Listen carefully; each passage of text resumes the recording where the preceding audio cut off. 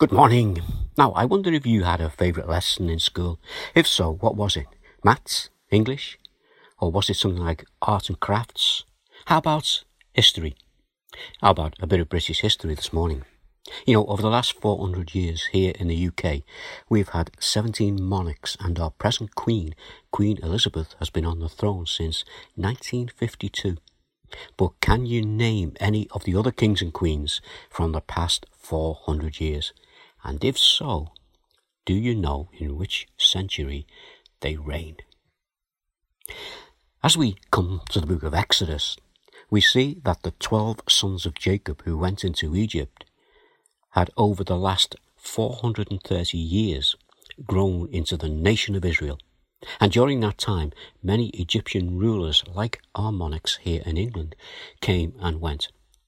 So it's no surprise for us to read in Exodus chapter 1 verse 8, "Then a new king, to whom Joseph meant nothing, came to power in Egypt." This new Pharaoh saw the Israelites as being a potential threat to Egypt, so he made them into slaves. And under their slave masters, they were put to work building great store cities for Pharaoh, some of which are still here today, preserved as archaeological sites.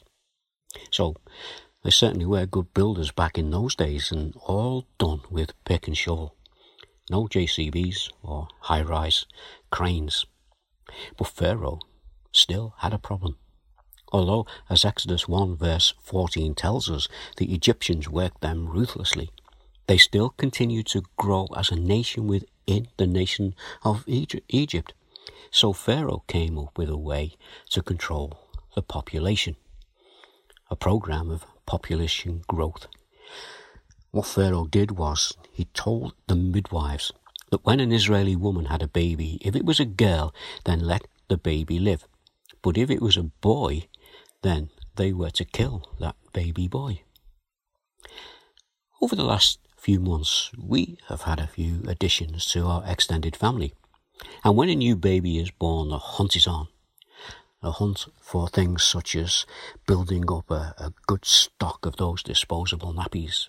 But there are also more expensive items such as pushchair, pram, car seat, and a cot. Now, one of the things that new parents look for at this time is a Moses basket. And some of those are made out of wicker, but they're all comfortably lined, and some are fitted with rockers.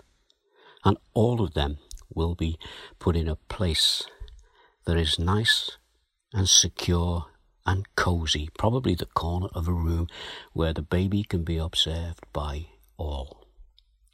But one place you would not think of putting it would be where the very first Moses basket was placed, in the river by the bulrushes, and the baby was placed in the basket. And that baby who was placed in that basket, well, guess what his name was? You've guessed it already. It was Moses, hence the name still used today for those type of baby cribs. And yes, for baby Moses, it was the safest place for him to be, and he did survive. Let's just pray.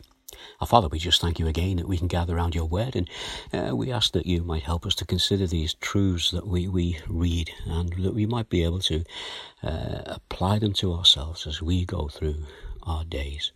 And our Father, we bring these things before you now in the word of Jesus. Amen. You know, Moses, along with David, the shepherd boy who became king, are two of the very most important people in the Bible who are still today held in great esteem by the nation of Israel. But more importantly, they are both central to God's promise that he gave to Abraham. That promise is God's plan of salvation. Well, in the meantime, you take care, and God willing, maybe we can get together again tomorrow. So, bye for now.